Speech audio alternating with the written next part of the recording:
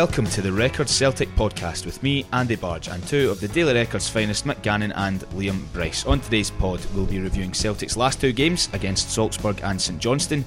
We'll discuss the rumours linking Brendan Rodgers with Aston Villa, and we'll analyse Leigh Griffiths' situation with Scotland and Alex McLeish. So let's start with a brief post-mortem then, guys, of Celtic's past two matches. What did you make of it in Salzburg, Liam? What went wrong?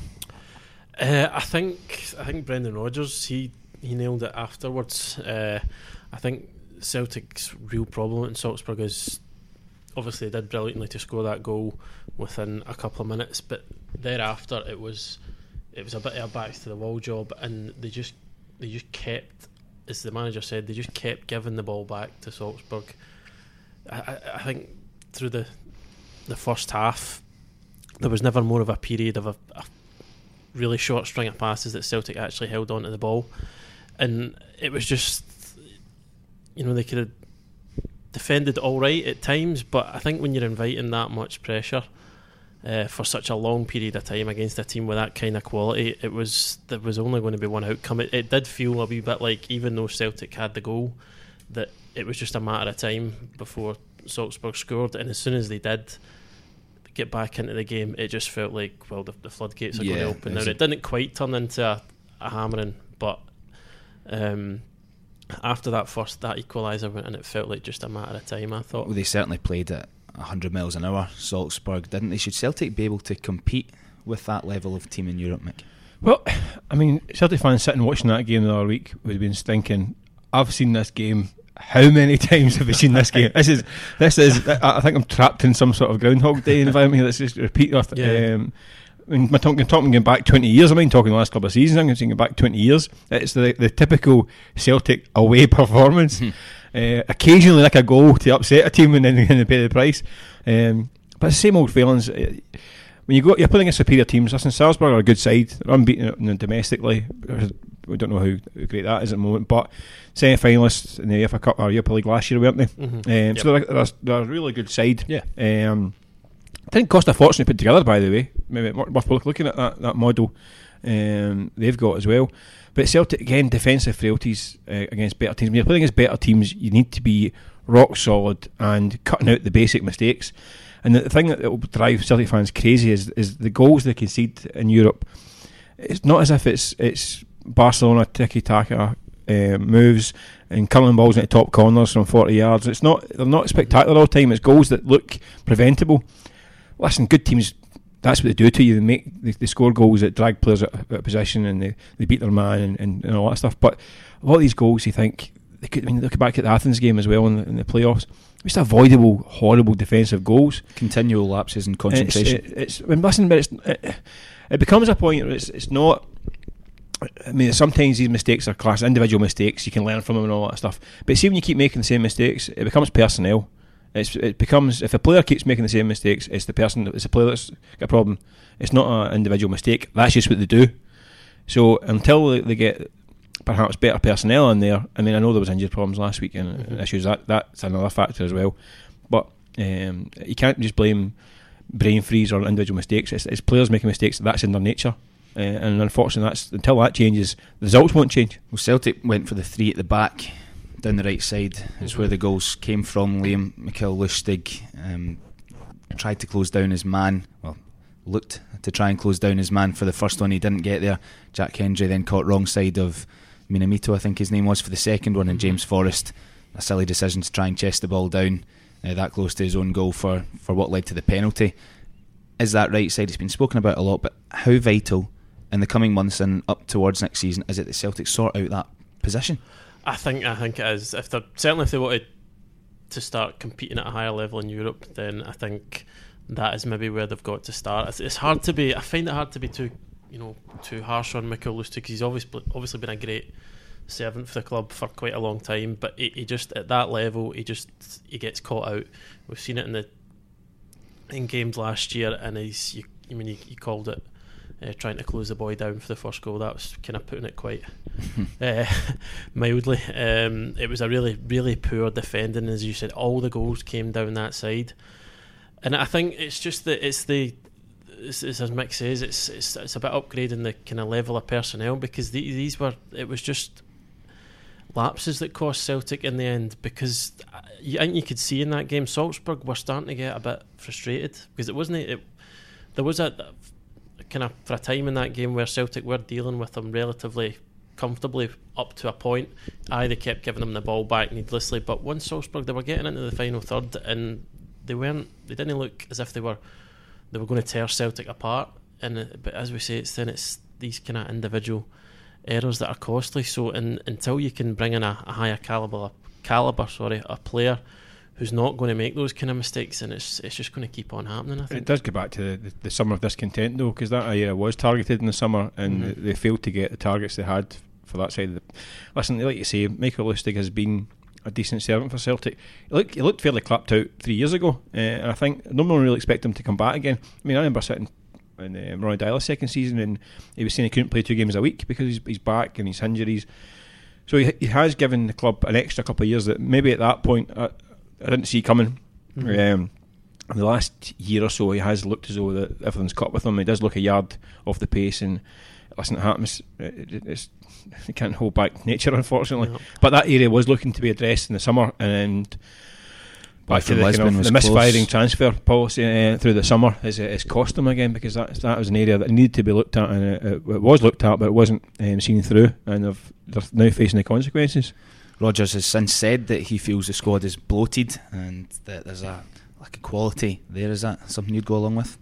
Well, there's definitely guys there who you can't really see a long-term future for them at the club. You've guys that I was surprised stayed after the transfer window closed. The likes of Scott Allen, who did well at Hibs, but he's never really shown any sort of sign that he was going to make the grade at Celtic. Has that surprised you, that he's never really been given a proper run in the side? Well, I just think there's always been, as much as Scott Allen he's a talented player at sort of Scottish Premiership level, I just think there's always been better players in the team ahead of him. So I think it's maybe sort of similar situation to what Brendan Rodgers compared between Scott Brown and Abui Kouassi, that Kouassi's not necessarily doing anything wrong, it's just the form of the likes of Scott Brown has been at such a level that he's just not been able to get a look in. So then you look at guys like over the past couple of years like Callum McGregor and Tom Rogic and the like, and these guys are just no slight on Scott Allen, but these guys are just a step above his level, I would say. Was it ever going to work out for him? It was hard to see. I mean, they made a big play to get him. Remember, there was a story of the summer that year when he signed. He never really got an opportunity. It's been 3 years now. Plus, I think it's a long time. He's yesterday's man at Celtic. He's not going to get inside now. But like a lot of players that go to Celtic, they get good money, get comfortable, and and get rid of them is harder than you think. But listen, I mean, Brendan Rodgers, he can't fault him really for his time in Scotland. I mean, he's had 6 trophies out of 6. Undefeated season and all that stuff in Champions League. It's been tremendous achievements, but there has been areas when you think, I mean, the comments at the weekend about the squad being bloated. He signed 22 players in 5 windows. How many of these guys are actually in the side? I mean, how many of these 22 players are actual starters? And you look at guys who he signed, that Johnny Hayes, Kouassi, Gamboa, the list is Compere, Marvin, the lesser seen Marvin Compere, Kenyi Benyui. He's in the development squad. No, hardly seen any of him. See, they've got 16 midfield players.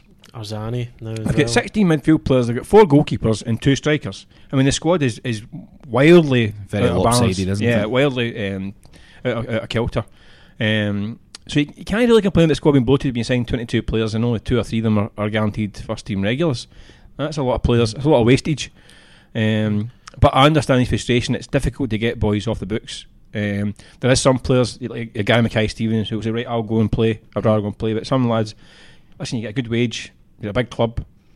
You'd say the only way is down, I suppose. But so you're going to chuck that and rebuild somewhere else. Was there a message I think like Rodgers was trying to send by coming out with that comment, because it was a question about is there a split in the dressing room, and then it was he kind of came out with wasn't it? Yeah. I don't think anybody was expecting that. I think most people just expected them to play it down. But this is the thing with Brendan Rodgers. I mean, I remember when he first came to Celtic, I'd reading about him, his neurolinguistic studies and all that stuff. So every time I spoke to him, I think everything he says is for a reason. Even the intonation of his voice is for a reason.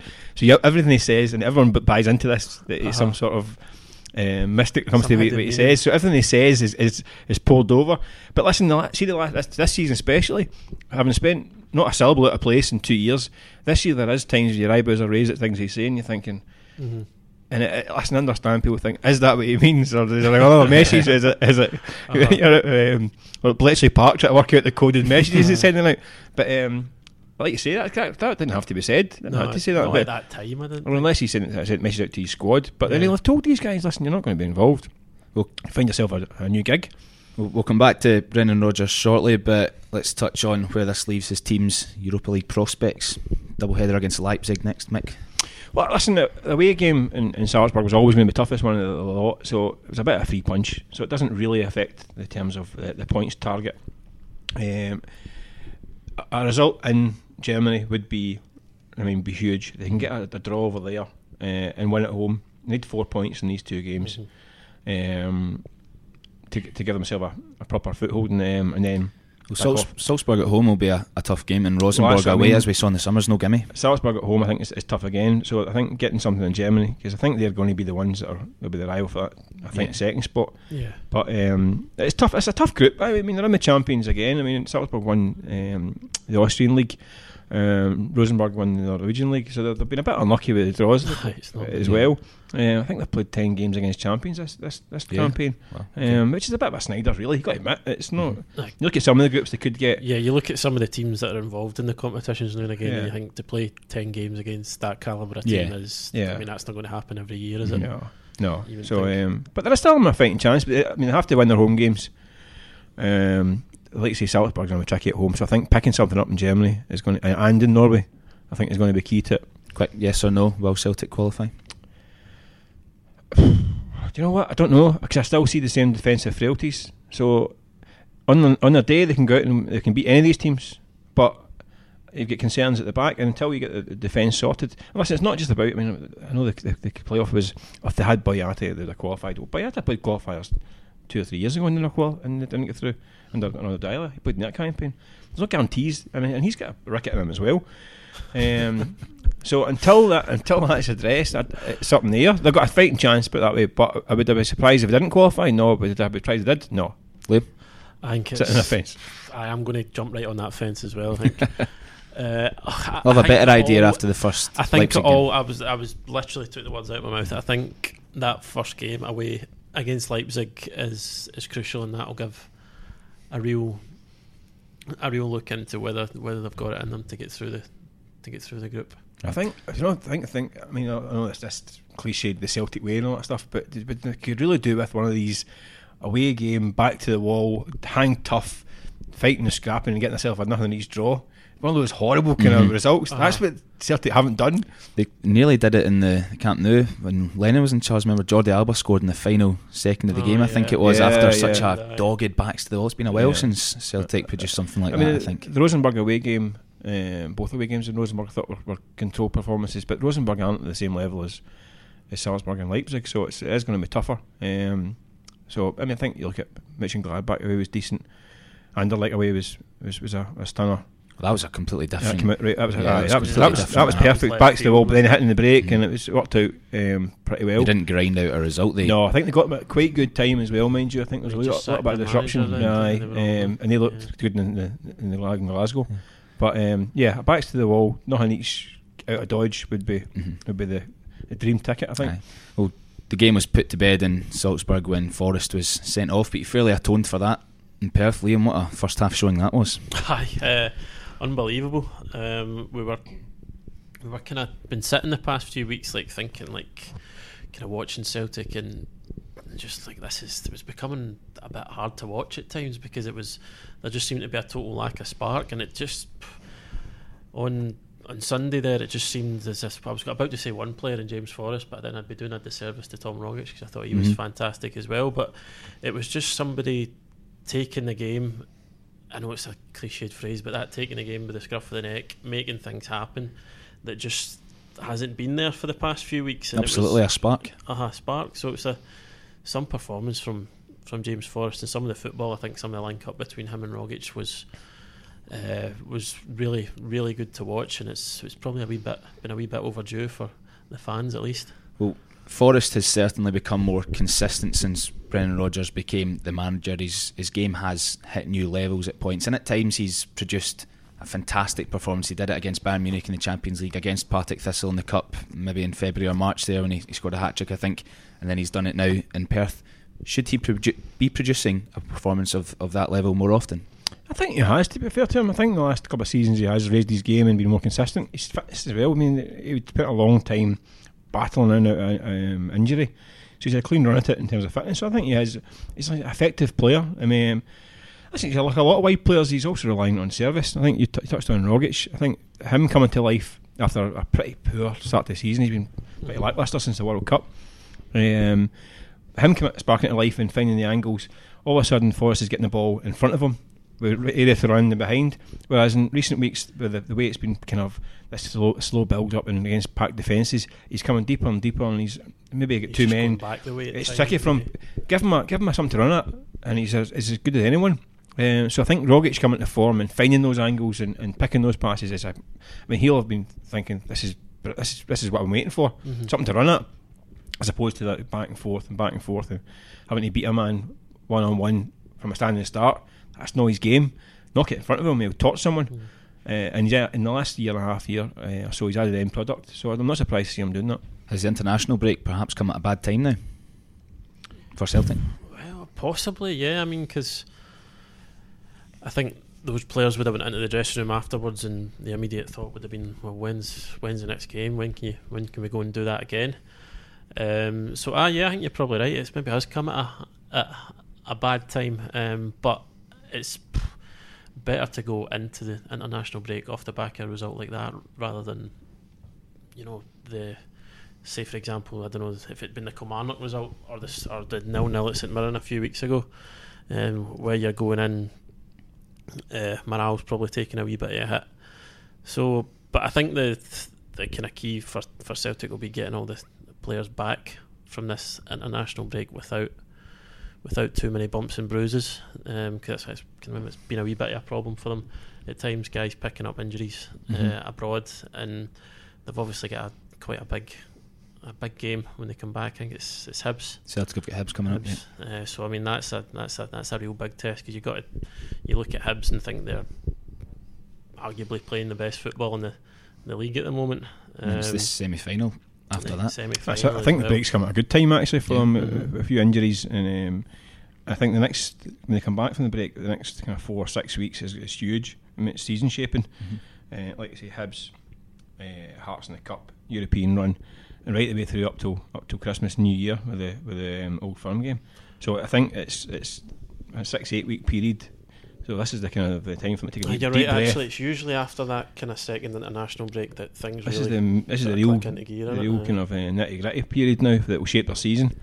So with the start that Hibs have had, that really is huge, because they have threatened and shown what they're capable of, and people are talking about them as genuine title contenders. When you look at the 2018 calendar league table, Hibs are above Celtic for the year so far. So it's a massive test for Celtic to be able to put that marker down and say, nope, this is still our league. Yeah, but they do tend to, I mean, they have done it in the last year, especially last season and this start of this season, that when they ask that question, they do find an answer. And Aberdeen, again, is another one. The question answered the Rangers game at Parkhead. This was the big challenge, the Rangers Revolution and all that stuff, and they were terrific that day. So they have answered the questions when they get asked. Hibs caused Celtic real bother last season. Hibs were the one side last year that had their number, really. Well, Kilmarnock were the best. I mean, Kilmarnock's record against them is sensational. But Hibs were the other side that really did cause them problems. So it'll be a cracking game when we get back, that's for sure. Well, will Brendan Rodgers still be the manager? These rumours linking him with Aston Villa won't go away, Liam. I know, that's true. I think that one's seemed to have taken a wee bit of a twist today. John Terry, seemingly out of nowhere, he's now been touted by Harry Redknapp, of all people, who also said that he no longer thinks that Thierry Henry is in the running for this one.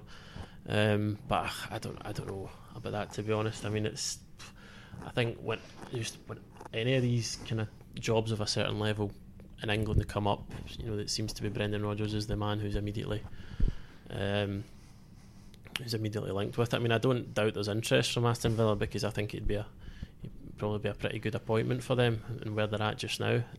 But we come back to earlier on some of the comments he made on it. I think he kind of dismissed it in his BBC interview after the game, and then when he spoke to the kind of in his full media conference, he was a bit more cryptic about it. So I'm maybe better asking Mick what's your understanding, Mick? Listen, Aston Villa are interested. That's excuse me, that's not a rumour. They are interested, and a bit like Liam said, he's a name that would be in frame for probably 80% of the jobs in England from that level up.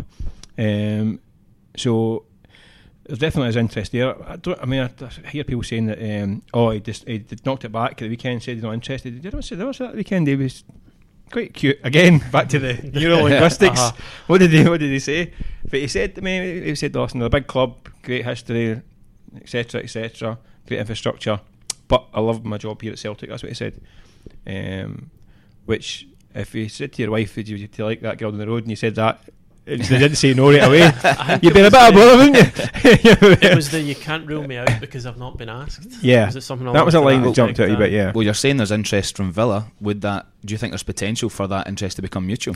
Well, do you know what? Another thing that can amuse me a wee bit when people will say he won't go to the Championship. He won't leave Celtic to go to the Championship. Villa are below their level. Villa are below their level. Hang on a second. People would have said the exact same thing 2.5 years ago when he went to Scotland. Yeah. He'll never, including Celtic fans, by the way, when the name came up, they went, no, why would they come to Scotland? Why would they do this? Well, the same reasons they came to Scotland for Celtic, you could apply the same reasoning to Aston Villa. Big club, big support, big history, big potential, not fulfilling it. Big challenge, and looking like there's room to progress.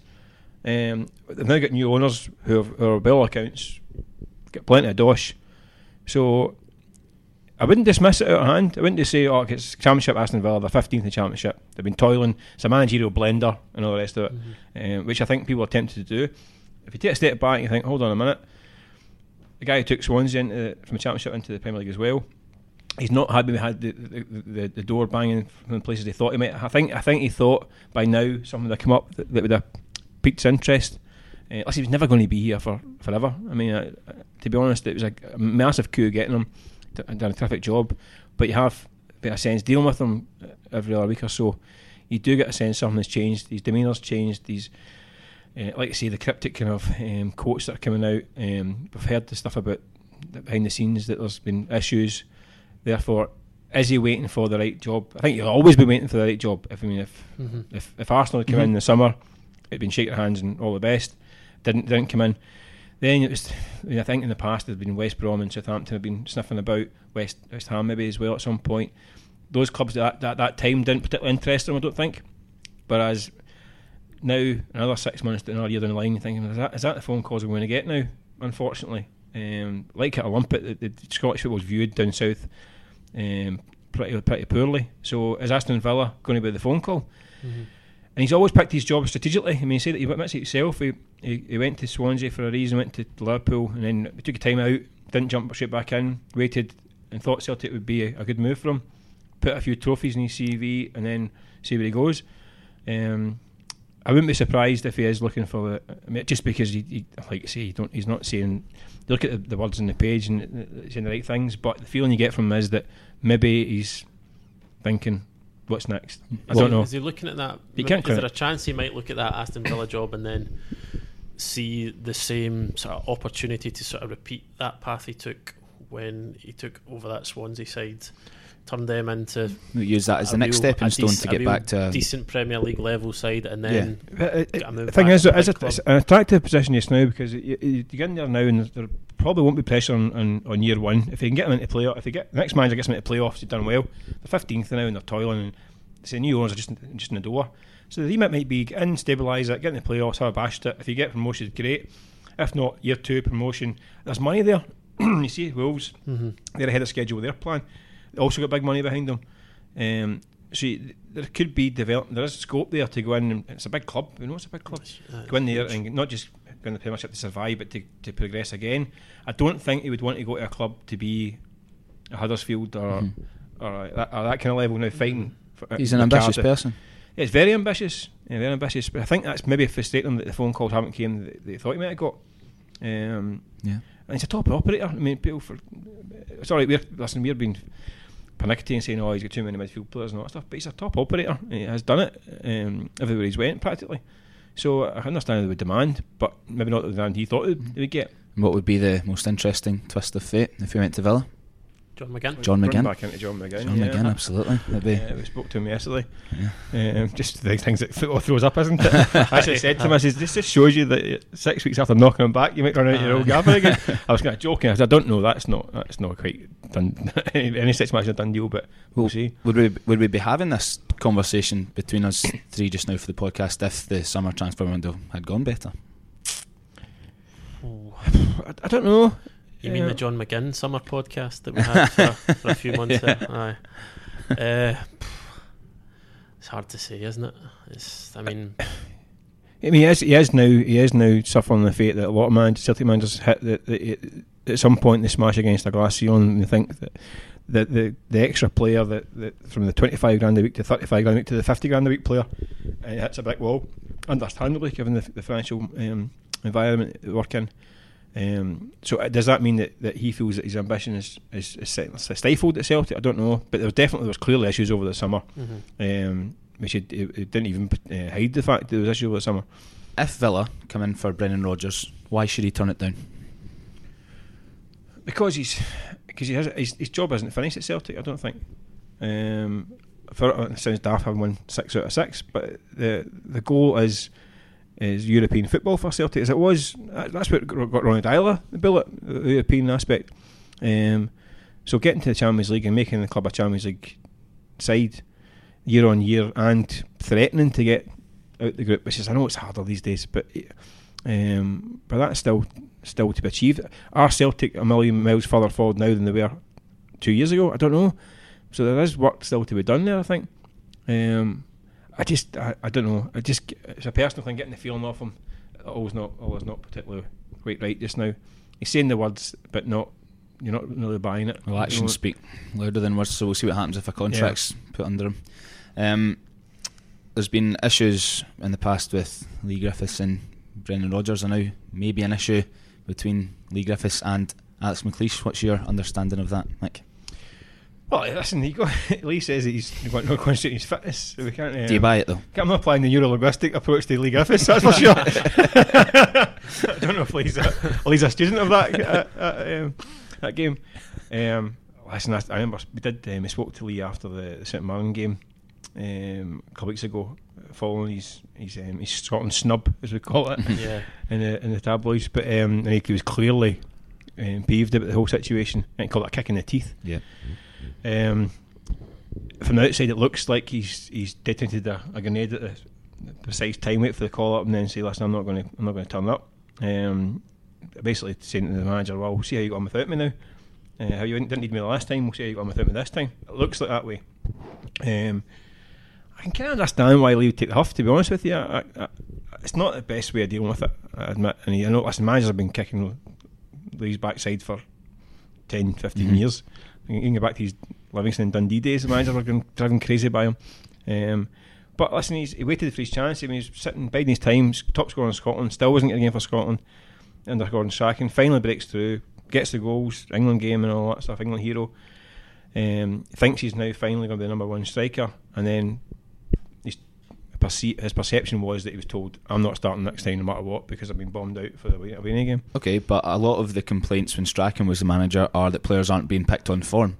Naismith was picked on form, so should Griffiths just have to accept that, okay, maybe in those 2 games Naismith was deserving to start, but since then Griffiths has scored 3 goals and he's been selected again for the squad, so surely he should then just try and grasp this opportunity.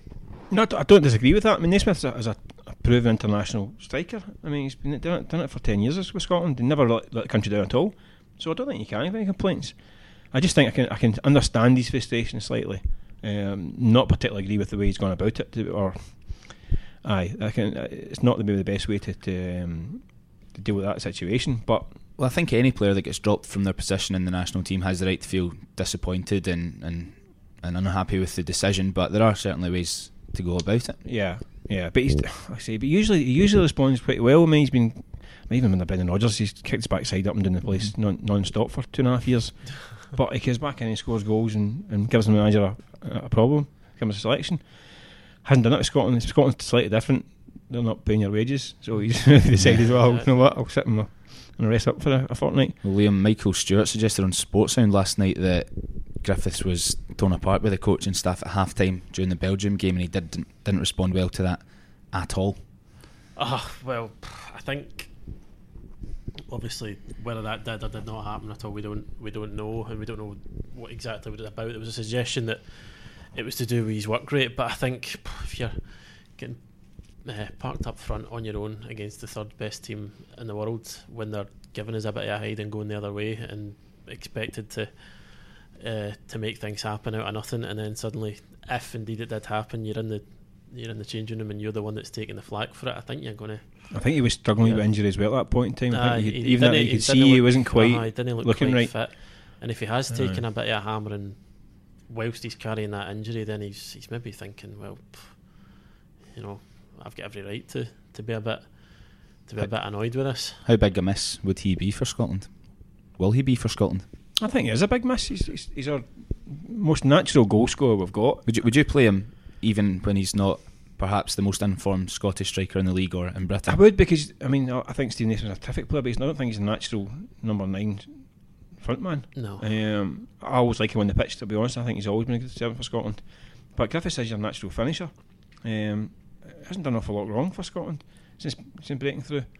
So I would have him in the team. I mean, we're not exactly inundated with strikers in Scotland. We don't have a list of... They've had to be kind of alienating in this way. It's a bit like we're talking about Celtic's European performance. It's Groundhog Day with Scotland. How many times do we have a striker who only scores goals and we don't pick him and they end up throwing the toys at the pram? Boyd. Jordan Rhodes, Chris Boyd. I mean, we seem to do it. Fletcher when he was in his prime. Fletcher.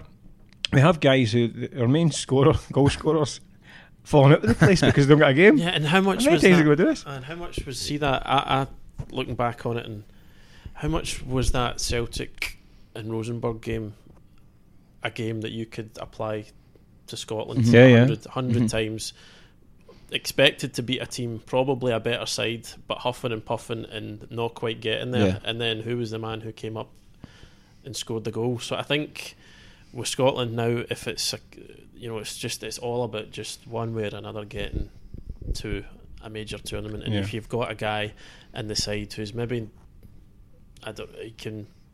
we debate Griffiths' other attributes or non-attributes, all you like, but just to have a guy in the team who you can rely on to... The incident I would point to back that up is when we went to Slovenia in the final game of the group. Nobody else in the Scotland team scores that goal that Griffiths netted for the opener. Nobody else in the Scotland team puts that away, I don't think. And if there's somebody you want the ball to fall to in the box, it's him. But I just can't help but feel there's something more sinister here than focusing on his fitness. Would you agree?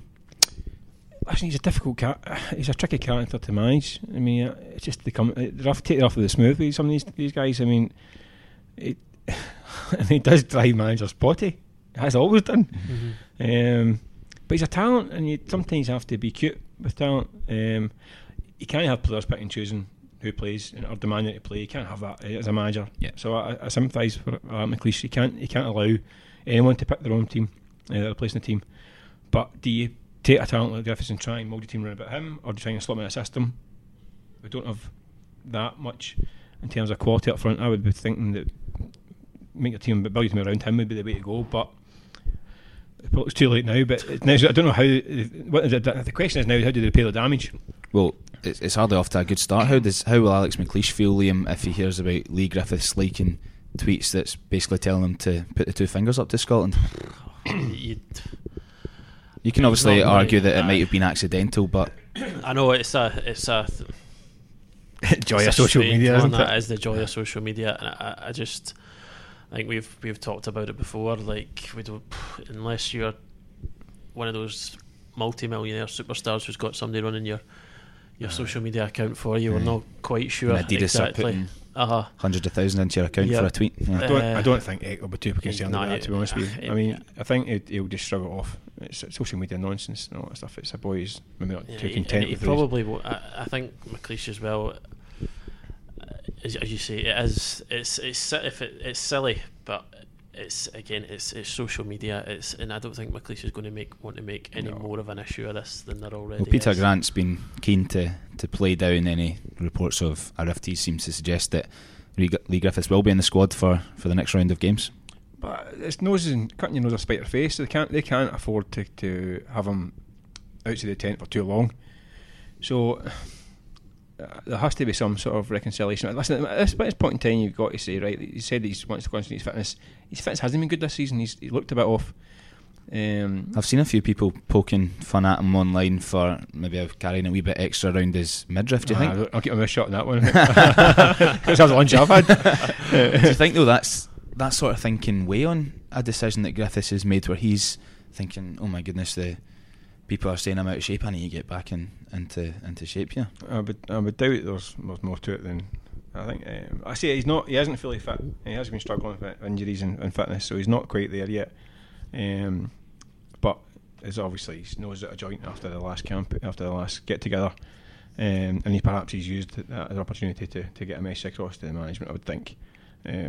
But he does need to work. He does need to get fitter. He's ongoing problems with his calves and all that stuff.